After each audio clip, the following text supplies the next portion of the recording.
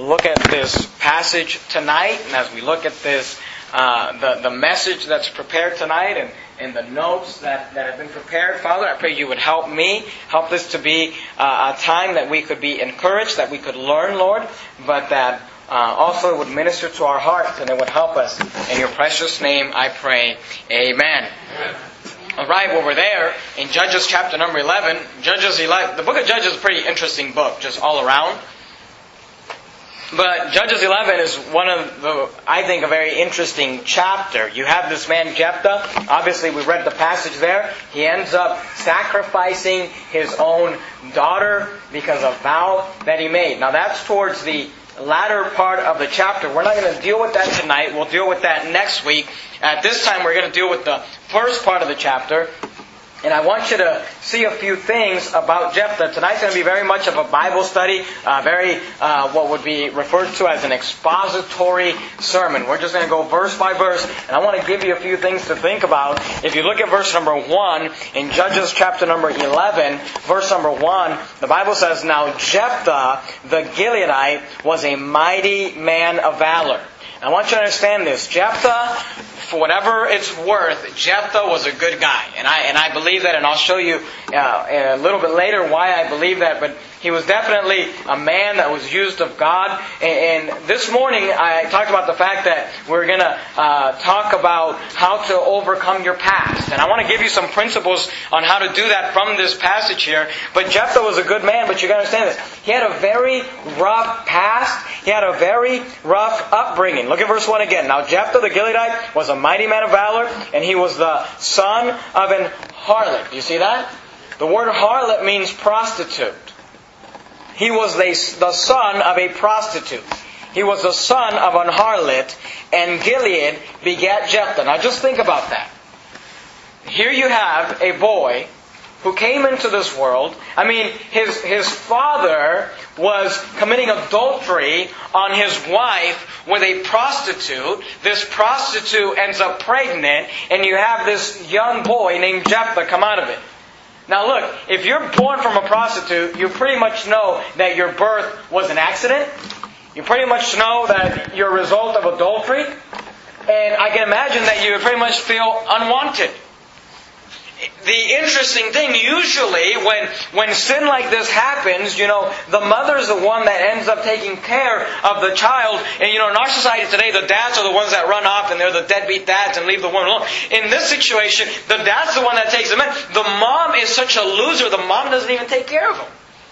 He goes to live, look at verse 2. And Gilead's wife, this is the actual wife, bare him sons, and his wife's sons grew up, and they thrust out Jephthah. Do you see that? Now they throw him out because Jephthah's actually living with his dad, and this woman that his dad is married to, that is not his mom. Do you understand that? I mean, this kid has a really messed up life to begin with. And Gilead's wife bare him sons. Could you imagine living in a household where the matriarch, the mother, could you imagine how this woman must have treated Jephthah, knowing that this is the production of her husband's adultery? And Gilead's wife bare him sons, and his wife's sons grew up, and they thrust out Jephthah. He was hated by his brothers.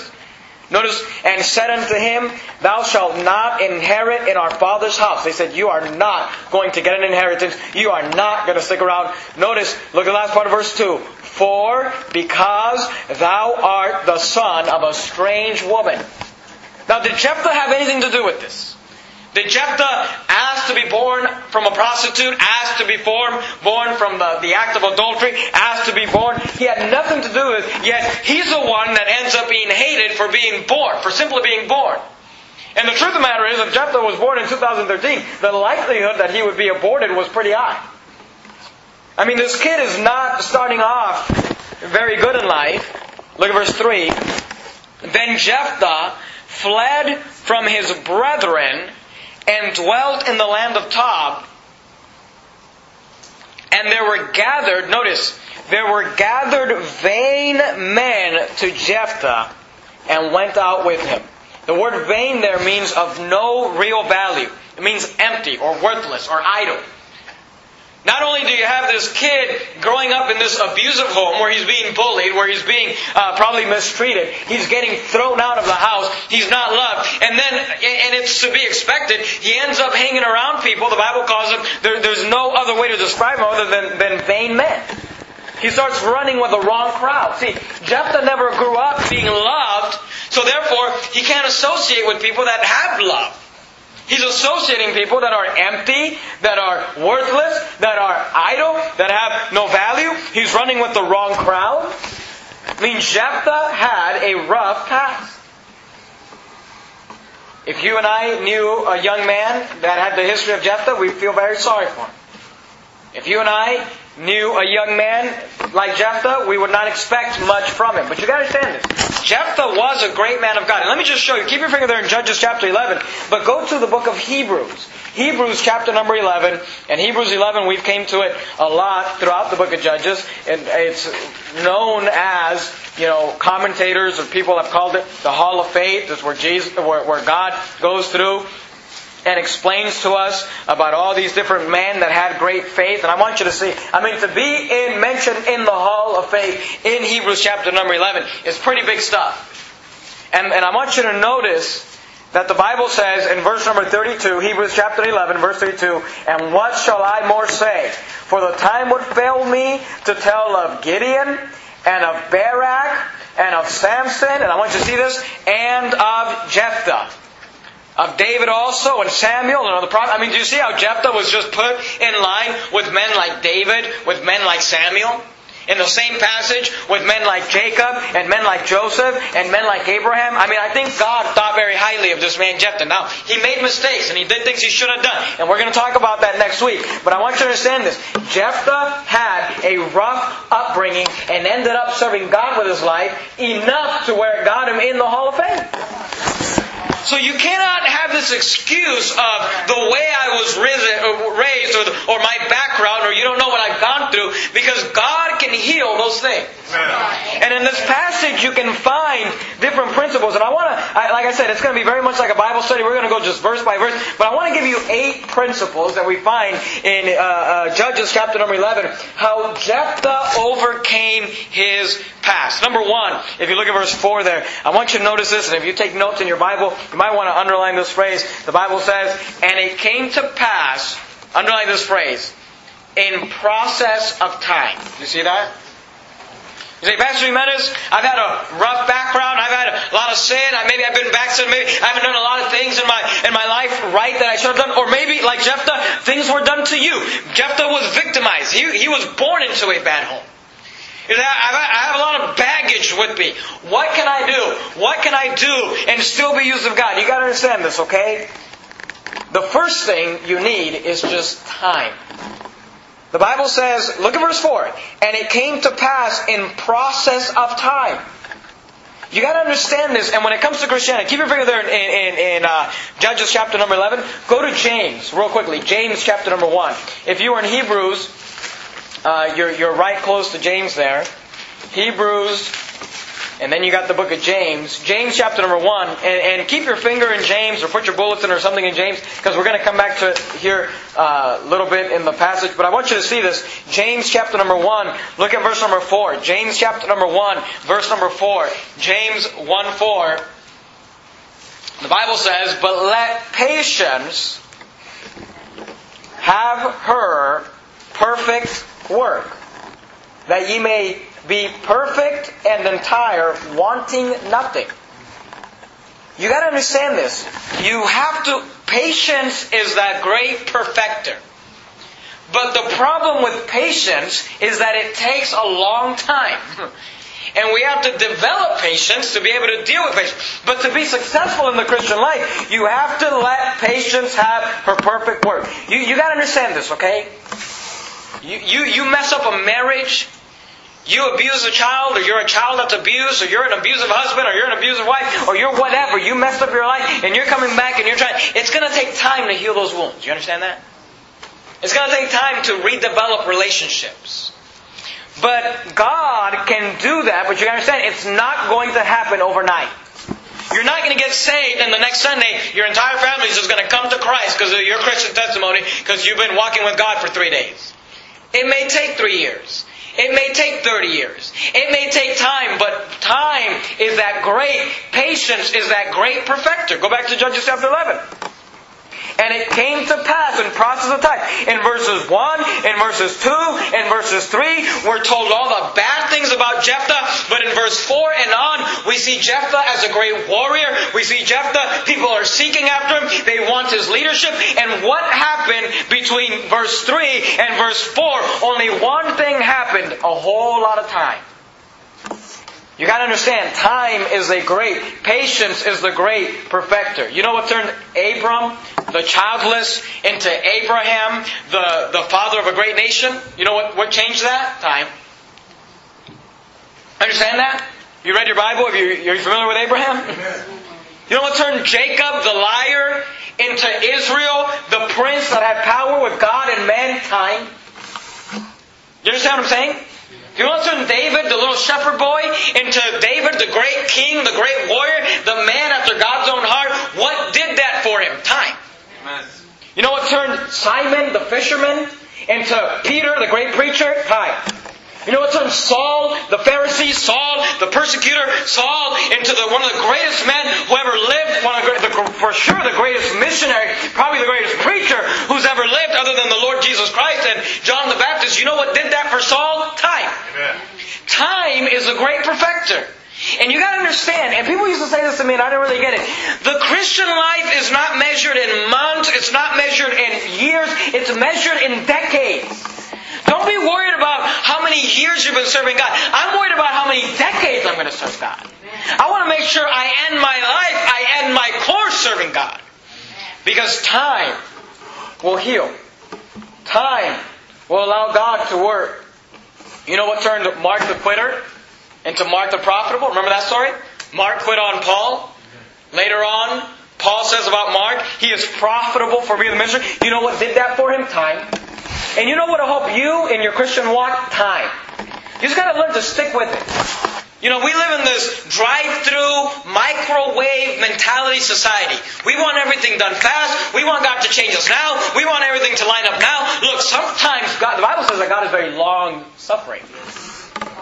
And sometimes you just got to learn that if God's going to work on your life, Jephthah, it's going to be, look at verse 4, and it came to pass in process of time.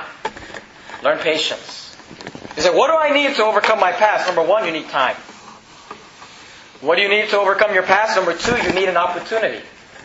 Notice what happens here. Now this isn't the greatest example of an opportunity, but an opportunity is an opportunity.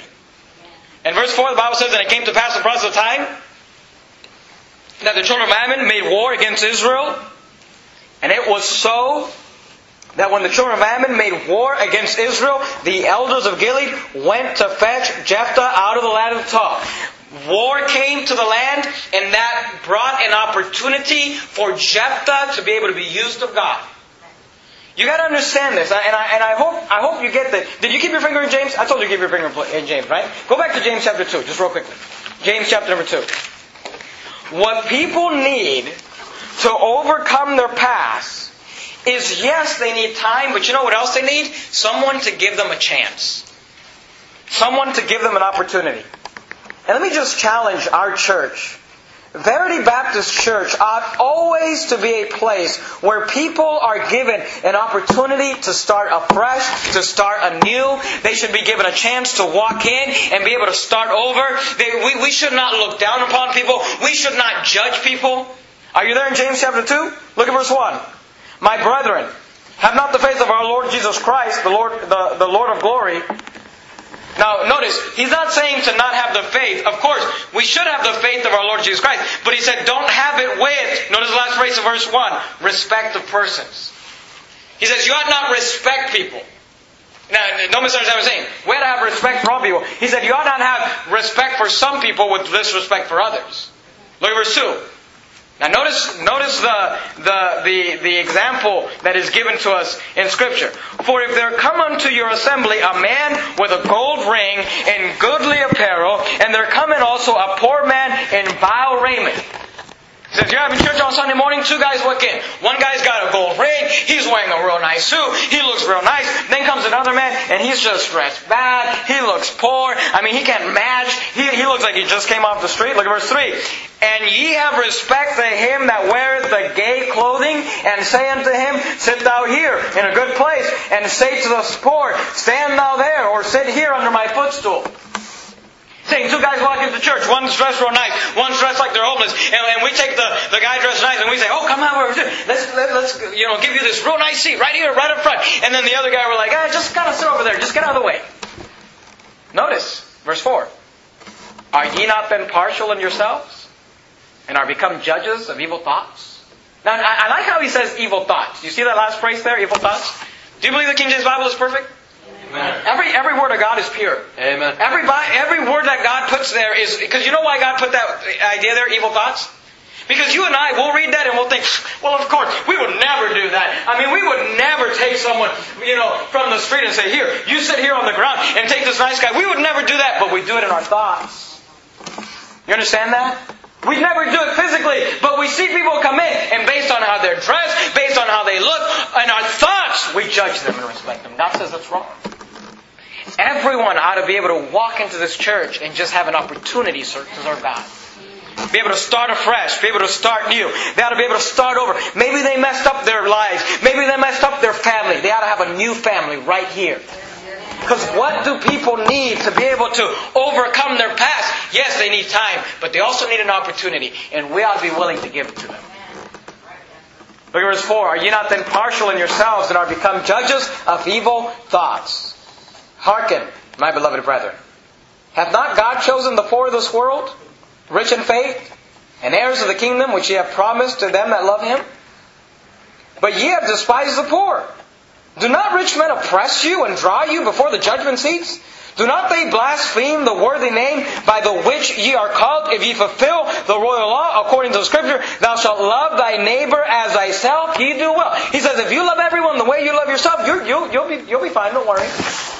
See, we put this, if we could just get 1 millionaire saved, then our church could really take off. Yeah, good luck getting that millionaire to tithe. Aren't the rich people the ones that oppress us? Aren't all the rich people in Washington, D.C. the ones that are taxing us to death? Yep. Why are we putting so much emphasis on the way people dress and the way they... Hey, God came to save the poor. He came to save the rich. But you know what? Most rich people won't get saved. That's what Jesus said. We ought not have respect of persons. Verse 7, do they blaspheme that worthy name by which ye are called? All I'm trying to say is this. Go back to Judges 11. Let this place be a place where people have the opportunity to start over. Their wife may not let them start over. Their husband may not let them start over. Their kids may not let them start over. It may take time before they can reestablish those relationships, but they ought to have an opportunity right here. Amen. So what do you need to be able to overcome your past? You need time. What do you need to be able to overcome your past? You need an opportunity. What do you need to be able to overcome your past? Look at verse number 7. Judges chapter number 11 and verse 7. And Jephthah said unto the elders of Gilead. Now notice what Jephthah says. And it's a valid question. Did not ye hate me and expel me out of my father's house? And why are ye come unto me now when ye are in distress? Now I think we would all ask that question. But you know what I like about Jephthah? Look at verse 8. And the elders of Gilead said unto Jephthah, therefore we turn again to thee now, that thou mayest go with us, and fight against the children of Ammon, and be our head over all the inhabitants of Gilead. Now I want you to see this, okay? Look at verse 7 again. And Jephthah said unto the elders of Gilead, did not ye hate me? Talking about what? The past. And expel me out of my father's house. Talking about the past. And why are ye come unto me now when ye are in distress? Now he says, he brings up the past. You did this to me. Didn't you kick me out? Why do you need my help now? But notice what they answer, verse 8. And I'm not defending these people. These people are not good people. But notice what they say. And the elders of Gilead said unto Jephthah, therefore we turn again to thee now. Do you see that? He's bringing up the past, and pretty much here's what they're saying. We can't do anything about the past, but we need your help now. And you know what Jephthah had to decide? Am I going to dwell on the past or am I just going to let it go? And let me tell you something. If you are going to overcome your past, you need time, you need opportunity, but I'm telling you, you need to learn how to let things go. Half the time, the reason we can't get over our past is because we don't let our past go. Half the time, we can't get over our past is because we don't need Satan, the accuser of our brethren, to be accusing us. We do a good job at accusing ourselves. Jephthah, the thought came into his mind, and I understand. But they said, we need your help now, and you know what? He just let it go. He just said, there's nothing I can do about the past. Can you learn to say that? There's nothing I can do about the past. It's done. What's done is done. If you can change it, then change it. If you can't change it, then ask God to forgive you and move on. Let's run a couple verses. Go to 2 Corinthians chapter number 5. 2 Corinthians chapter 5. While you're going to 2 Corinthians, let me read this verse for you. Well-known verse. We've seen it oftentimes. Philippians chapter number 3, verse 13. Philippians 3:13. Brethren, I count not myself to have apprehended. This is what Paul said. But this one thing I do, forgetting those things which are behind, and reaching forth unto those things which are before, I press toward the mark for the prize of the high calling of God in Christ Jesus. You got to forget those things which are behind. Go to. Are you there in 2 Corinthians? Chapter 5, 2 Corinthians chapter 5. Please understand what I'm saying. I'm not saying to minimize the sin of our past. I'm not saying for us to walk up to those that we've hurt and say, you got to get over that. There's nothing I can do about that. What I'm saying is this.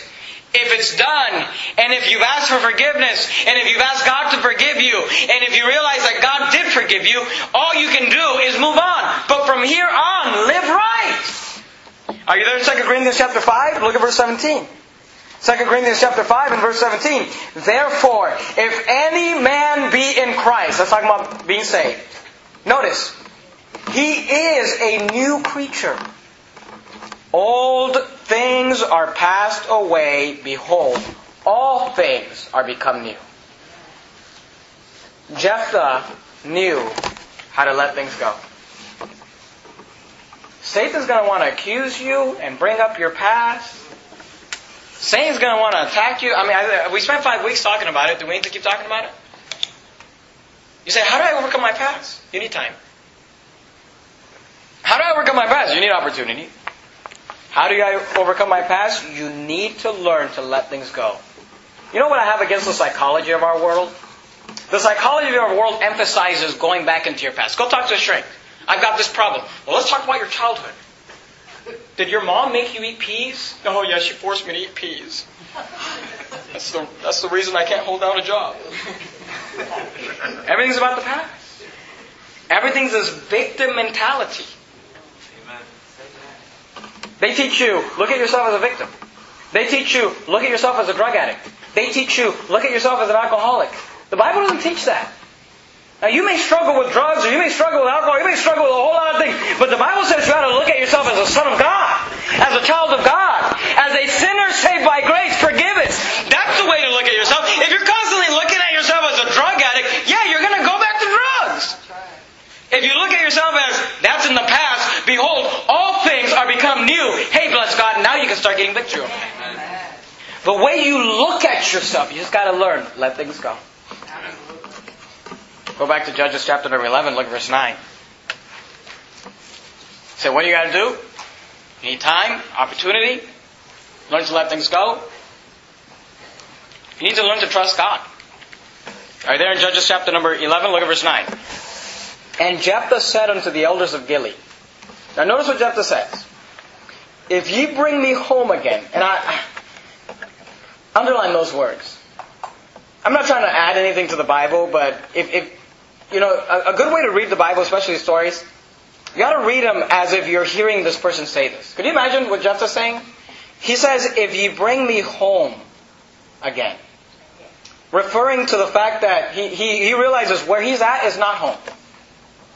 I mean, that ought to just make you break your heart to realize this young man was thrust out of his house, and he's saying, you're giving me the opportunity to come back home? That's what we should do for people.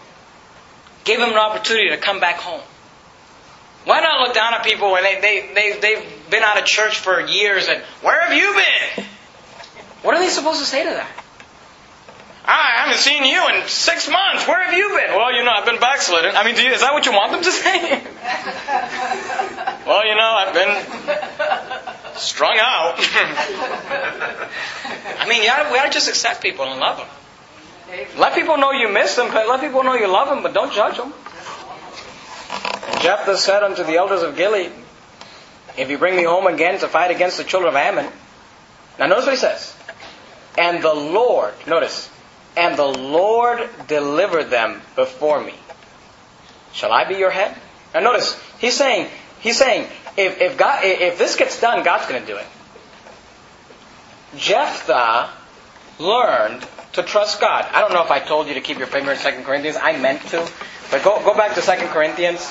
I wrote it down in my notes. Keep your place in 2 Corinthians. But I guess maybe I didn't say that. Go back to 2 Corinthians real quickly. Chapter 5. Just real quickly. We're almost done. No, actually, we're halfway done. 2 Corinthians chapter 5. I told you 8 principles. We're on the 4th. 2 Corinthians chapter number 5. Look at verse 7. 2 Corinthians chapter 5, verse 7. 2 Corinthians chapter 5, verse 7. Very simple verse. I just want you to see it. For we walk by faith and not by sight. If you're going to be successful in the Christian life, you're just going to have to learn to trust God. Because I'm here to tell you, I don't know if I've ever mentioned this to you before, but we're in a spiritual warfare. Have you ever heard me say that? We're in a battle, and it's going to get hard, and it's going to get tough, and there's going to be times that you're going to want to quit. But if you're going to stick with the patience part, you're going to have to learn to just realize that God is in control, have faith in God, believe in God, and let Him take care of it. Say, well, I don't want to do that. I'm just trying to help you how to get over your past. You need to learn to trust God. Go back to Judges chapter number 11, look at verse 10. Judges chapter number 11, verse 10. And the elders of Gilead said unto Jephthah, the Lord be witness between us, if we do not so according to thy words. Now look at verse 11. Then Jephthah went with the elders of Gilead, and the people made him head and captain over them. And I'd underline this phrase if I were you. I underlined it in my Bible. And Jephthah, notice what it says, uttered all his words before the Lord in Mizpah. So what does that mean? Jephthah understood everything he said. And it's going to come back to get him in a little bit. But he understood everything he said. He wasn't saying it in front of men. He was saying it before God. If you're going to overcome your past... We'll go to Proverbs real quickly. Proverbs 15. Proverbs 15. If you're going to overcome your past, if you're going to live righteously from here on... And by the way, you say, well, I grew up in a Christian home. We all have sin in our past we need to overcome.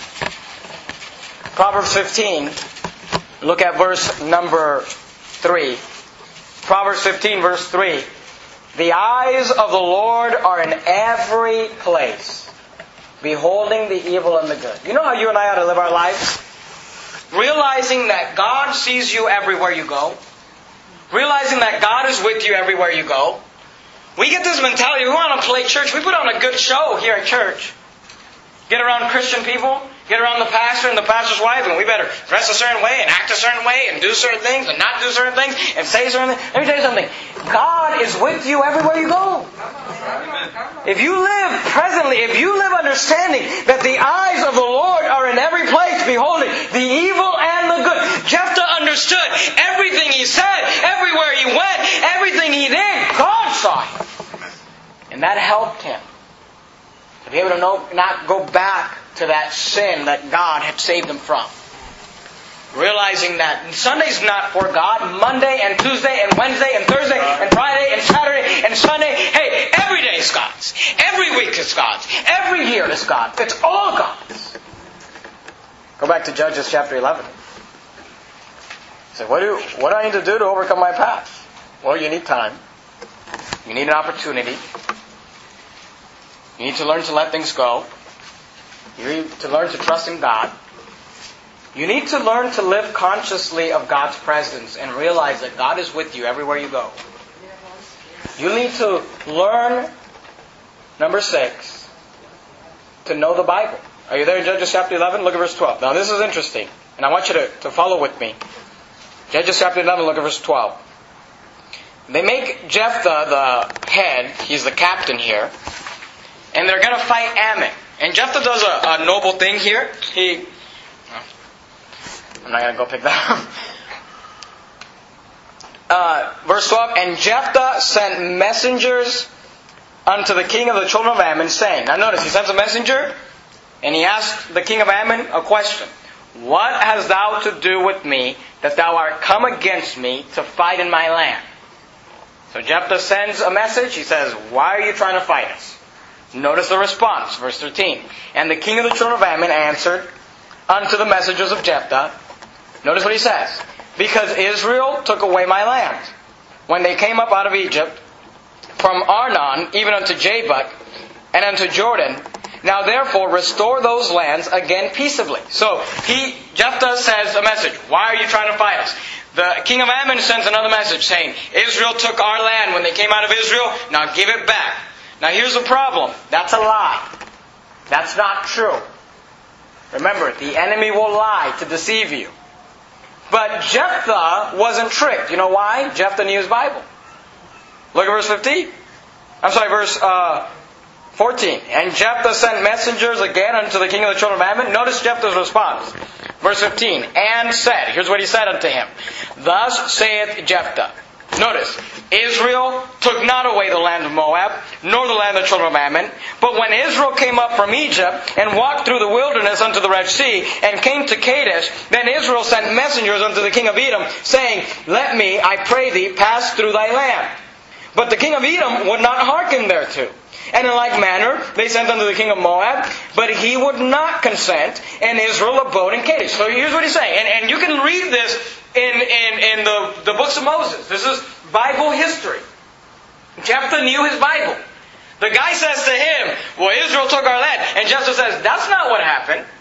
He said what happened was, we came out of Egypt, Israel came out of Egypt. We asked if we could just pass through your land. And if you read it, Moses says, we're not going to take anything from you. We're going to pay for if we drink water, if we eat any food, we're going to pay for it. We're just going to pass right through. And the king said, no, we don't trust you. We're not going to let you come into our land. Verse 18. Then they went along through the wilderness. So they said, okay, we're not going to be able to pass through the roads, so we're going to travel through the wilderness and compass. That means they went around the land of Edom and the land of Moab and came by the east side of the land of Moab and pitched on the other side of Arnon, but came not within the border of Moab, for Arnon was the border of Moab. And Israel sent messengers to Sihon. So he says, we sent messengers to this other king, Sihon, king of the Amorites and the king of Heshbon. And Israel said unto him, let us pass, we pray thee, through thy land into my place. So they're saying, can we just go through your land? We're just trying to get to the land that God promised us. We just want to use your roads. Verse 20, but Sihon trusted not Israel to pass through his coast, but Sihon gathered all his people together and pitched in Jahaz and fought against Israel. Do you see that? Israel, Moses asked, can we pass through your land? And the king of Sihon, he responds by gathering his military together and going out to fight the children of Israel. These people just came out of slavery. Jephthah is explaining to him what happened. Verse 21. And the Lord God of Israel. This is Jephthah explaining to the king of Ammon what happened. And the Lord God of Israel delivered Sihon and all his people into the land of Israel, and they smote them. So Israel possessed all the land of the Amorites, the inhabitants of that country. Here's what you got to understand. Jephthah, I hope you're following along what this passage is saying. Jephthah says to the enemy, to the king of Ammon, he says, why are you coming to fight against us? Ammon says, because Israel took our land. He's lying to him. He's deceiving him. But Jephthah doesn't get deceived, because Jephthah's read the Bible. He knows what the Bible says. And he knows his history. And he says, no, wait a minute. That's not what happened. We came out of Israel. We asked if we could pass through. You guys wouldn't let us. You guys made us go around and go around and go around. And the last king, we asked if we could pass through, and he came out to fight us. He had a whole military. We were slaves, but God gave us the victory. God delivered the land. He said, we got this land because you came to fight against us. We didn't pick that fight. You know what Jephthah just did? He just schooled this guy biblically. You understand that? He says, well, this is what happened. And Jephthah says, no, because in chapter this, and in verse this, and in verse that, here's what happened. He said, what do I got to do to overcome my past? Learn the Bible. What did Satan do? We keep talking about it, and I apologize, but it's just applicable. What did Satan come? He comes to Jesus, and he even comes to him with Scripture. And what does Satan do? And what does Jesus do? Excuse me. He schools him with Scripture. It is written. And he's quoting Scripture. He said, what do I got to do to overcome my past? You got to learn the Bible. That's right. You got to develop a personal time of Bible reading. You got to be faithful to church, to learn the Bible. Why? Because it's the only way to overcome your past. Keep your finger there in Judges 11. Go to Psalm 119. Psalm 119. Look at verse 11. Keep your finger in Psalm 119. Also, before I forget to say that, because we're going to come back to it. But I want you to see this. Psalm 119. Verse number 11. Psalm 119. I'm sorry, not verse 11. Look at verse number 9. Psalm 119, verse 9. Psalm 119 and verse 9. Wherewithal shall a young man cleanse his way? How can I cleanse my way? By taking heed thereto according to thy what? Word. How do I heal my past? Take heed to the Word. How do I get over the past and the sin in my life and all those things? How do I get cleansed? Take heed according to thy Word. I'm just trying to tell you, there are two types of Christians in this world. Those who know the Bible and those who don't. You say, how do I become a Christian that knows the Bible? Read it.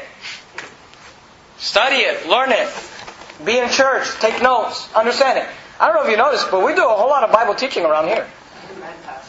You showed up for church from time to time, you might learn the Bible. See, what you need is the Word of God. You got to understand this, though. The Bible says, but we saw this. Keep your finger there in Psalm 119. Go back to Judges 11. We saw this this morning. I don't want you to go there. John 17:17. Remember it says, sanctify them through thy truth. Thy word is truth. How do you get sanctified? How do you get cleansed? Through the truth. What's the truth? The Word of God. 2 Peter 2:18 says, but grow in grace and the knowledge of our Lord and Savior Jesus Christ. God expects you to grow in grace and in knowledge. He expects you to learn. One of the reasons you come to church is to learn the Bible. We're like a school to teach you the Word of God. Except we're better than schools because we don't charge you and there's no test. At least not yet. Talking about the charging, not the test. But notice this. Go back to Judges 11. We got to hurry up. I'm on point 7. We got 7, 8, conclusion. We're done. Point number 7. You need to learn the Bible. But notice this. Not only do you need to learn the Bible. Okay, because Jephthah just schooled the king of Ammon on. They had a Bible doctrines, quiz, and he said, "You haven't been reading." If it was Jesus, he would have said, "Have ye not read?" And that ought to make sense to you if you read the Bible. Go to Judges chapter 11. Look at verse number 24. Now notice this. Not only did Jephthah know the Bible, okay, you gotta, and I hope you understand this. I hope that God by His Spirit will help you to grasp this thought. It's one thing to know the Bible. It's another thing to apply the Bible. You can get a whole lot of Bible knowledge, but if you don't apply it, it will do you no good. Jephthah not only knew he understand the Bible, he also knew how to apply it. And I like it because Jephthah kind of starts preaching to this guy a little bit. Look at verse 24. He explains to him what actually happened according to Scripture. Now he says, verse 24, will not thou possess that which Chemosh, thy God, giveth thee to possess? Chemosh is a false god. Here's what Jephthah says. God gave us this land. Why don't you go possess the land that your God gave you? Oh, that's right. Your God didn't give you a land. You understand what he's saying? Will not thou possess that which Chemosh, thy God, giveth thee to possess? So whomsoever the Lord our God shall drive out from before us, them will we possess. He said, look, we didn't take over this land, but when God drives out our enemies, we just possess the land. God gave us this land. What land has your God given you? This is where you go from teaching to application. You guys like the teaching part. You don't like it when it's applied to your life. Verse 25. And now art thou anything better than Balak? Going back to the Bible. Going back to a biblical story. He said, are you better than Balak, the son of Zippor, king of Moab? Did he ever strive against Israel, or did he ever fight against them? Do you remember the story of Balak? Remember Balak hired Balaam to curse the children of Israel? And God did not allow Balaam to curse Israel. And he says, look, when Balak realized, here's what he's telling him. When Balak realized that God was on the side of the Israelites, he didn't try to fight us, he just moved on. That's what he's saying. Look at verse 25. And now art thou anything better than Balak, the son of Zippor, king of Moab? Did he ever strive against Israel, or did he ever fight against them? While Israel dwelt in Heshbon and her towns, and Aroer and her towns, and in all the cities that be along the coast of Arnon. Notice what he says. I like this. 300 years. He said, we've had this land for 300 years. Why therefore did ye not recover them within that time? He said, why is it taking you so long to come back and try to get this land if we took it from you wrongfully? Wherefore, notice verse 27. Notice he is applying. Wherefore I have not sinned against thee, but thou doest me wrong to war against me. He's applying the Bible. Now notice, the Lord, the judge, be judged this day between the children of Israel and the children of Ammon. He applied, he read his text, he made the interpretation, and we know that the Bible is not of any private interpretation, but he explained the Bible, he applied it to their heart, and he left there a conclusion to try to help him. But notice, just like most preachers, verse 29, howbeit the king of the children of Ammon hearkened not unto the words of Jephthah, which he sent him. And that's how most preaching goes. You read the Bible, you explain the Bible, you make the application, and people say, that's not for me. That's what happened. Howbeit the king of the children, verse 28, howbeit the king of the children of Ammon hearkened not unto the words of Jephthah, which he sent him. And he decides to go to war.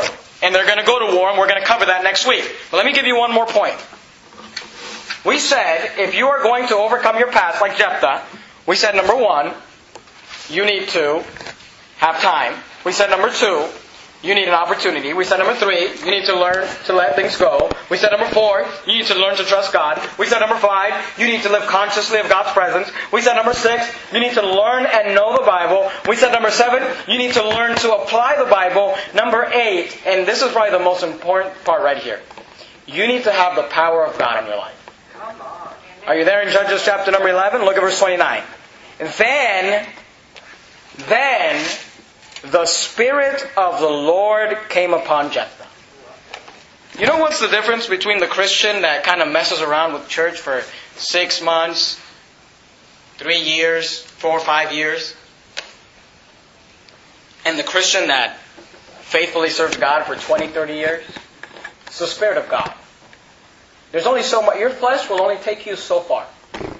Eventually you'll get tired, you'll get burnt out, you'll get frustrated, you'll leave.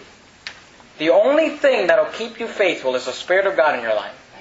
And we have this idea that, well, the pastor better have the Spirit of God in his life. When he's preaching, the Spirit better have. Let me tell you something. Every single Christian ought to have the Spirit of God. The power of God. The Bible says, and the Spirit of the Lord came upon. You know what that tells me? No matter what your history is, the Spirit of God can come upon you. The power of God can come upon you. Now understand this, okay? Go to Galatians. We're almost done. Galatians chapter 5. Look at verse 16. We're going to look at 4 verses. We're done. Galatians chapter 5. Galatians chapter 5. And verse number... After 1st and 2nd Corinthians, you got the book of Galatians. Galatians chapter 5, verse 16. Galatians chapter 5, verse 16. Galatians 5:16. This I say then. Notice this. Walk in the Spirit. Would to God that you and I would learn to walk every day in the Spirit of God. In the fullness of the Spirit of God. The power of God in our lives. This I say then, walk in the Spirit. Now notice, when you walk in the Spirit, and ye shall not fulfill the lust of the flesh. Pastor Jimenez, how do I get victory over sin? Walk in the Spirit, you won't fulfill the lust of the flesh. And by the way, when you're fulfilling the lust of the flesh, you're not walking in the Spirit. Verse 17, for the flesh lusteth against the Spirit, and the Spirit against the flesh. The Spirit and the flesh are in constant warfare. You ever heard that before? And these are contrary the one to the other, so that ye cannot do the things that ye would. Remember when Paul said that? Well, I tried to get to church, but I couldn't make it. That's because your flesh was in control. Well, I tried to pray, but I fell asleep. That's because your flesh was in control. Well, I tried to read the Bible, but I forgot. That's because your flesh was in control. Verse 18. But if ye be led of the Spirit, ye are not under the law. And by the way, you say, what does that mean? That means this. And especially we as fundamental Baptists, and listen to me, we preach standards and we preach against sin, and we're not going to stop. But it is easy for us to get in this mentality. I'm an independent fundamental Baptist, so I got to dress a certain way and act a certain way, and I say certain things, and I'm going to say bless God, and I'm going to say good night, and I'm going to, put on a tie, and we get these little rules. I'm a lady, so I ought to wear a skirt, and bless God, you ought to wear a skirt. I'm a lady, and my hair needs to look a certain way, and that's fine. Praise God for it. But listen to me. When you are walking in the Spirit, you're not trying to follow a bunch of little laws. Do you see that? Look at verse 18. But if ye be led of the Spirit, ye are not under the law. I'm not forcing myself to come to church on a Sunday night. I'm not forcing myself to come to church on a Wednesday night because it's what a good Baptist does. No, I want to come to church. Why? Because I've got the Spirit of God. When you have the Spirit of God, you're not trying to follow laws. Do you understand that? Gotcha. Now here's what the liberals say. I'm not under the law. I can sin and live like the devil. No. What it means is the law still exists, but I'm not trying to follow the law. I love God. That's what I'm trying to do. Now notice what it says. Verse 19. Now the works of the flesh are manifest. You say, how do I know if I'm in the flesh? Well, here are the works of the flesh. You say, how do I know if I'm walking in the flesh? Verse 19. Please grasp this. Now the works of the flesh are manifest, which are these. Okay? If you're doing these things, you're walking in the flesh. Adultery. That should be pretty standard. Fornication. Most Christians today think fornication is okay. You live in fornication, you're not in the Spirit, you're in the flesh, according to Ephesians chapter 5. Uncleanness. Lasciviousness, talking about lust. Idolatry. Witchcraft. Throw away your Harry Potter book. Hatred. Variance. Saying one thing and doing another. Hypocrisy, that's what it means. Emulations, wrath, that's anger, strife, that's arguing and fighting, seditions, heresies, envyings, murder, drunkenness, revelings, and such like. That's what the flesh will bring. Notice what it says though. Of the which I tell you before, as I have also told you in times past, they which do such things shall not inherit the kingdom of God. Now notice verse 22. Okay, now I want you to see this. You say, well, how do I know if I'm walking in the Spirit? But the fruit of the Spirit. Do you see how God does that? He tells you the works of the flesh. Now He's going to tell you the works of the Spirit. But the fruit of the Spirit is love, joy, peace, long-suffering, gentleness, goodness, faith, meekness, temperance. And against such, notice, there is no law. Do you see that? When you're walking in the Spirit, I don't have to force myself to love you because the Bible says I love you. I'm in the Spirit. I'm going to love you. I don't need a law to tell me that. You understand that? The fruit of the Spirit is love, joy, peace, long-suffering. There's your patience. Gentleness, goodness, faith. There's your shield of faith. Meekness, temperance. You know what the word temperance means? Self-control. Control your tongue. Control your attitude. Control your face. Some of you ought to learn how to do that. Against such there is no law. Now I want you to understand this, okay? Go to Ephesians. You're in Galatians. Very next book is Ephesians. We're almost done. You just got to get this. Ephesians chapter 4. You got to understand this, okay? Some Christians will, some religious leaders will teach this. They'll teach, if you don't have the fruit of the Spirit, then you're not saved. They'll say every Christian must inhibit the fruit of the Spirit, or else they're not saved. Well, let me show you why that's not true. Ephesians chapter 4, look at verse 30. The Bible says, and grieve not. You know what it means to grieve? If you ever lost someone, you went through a grieving process. You're very upset. You're very somber. You're very sad.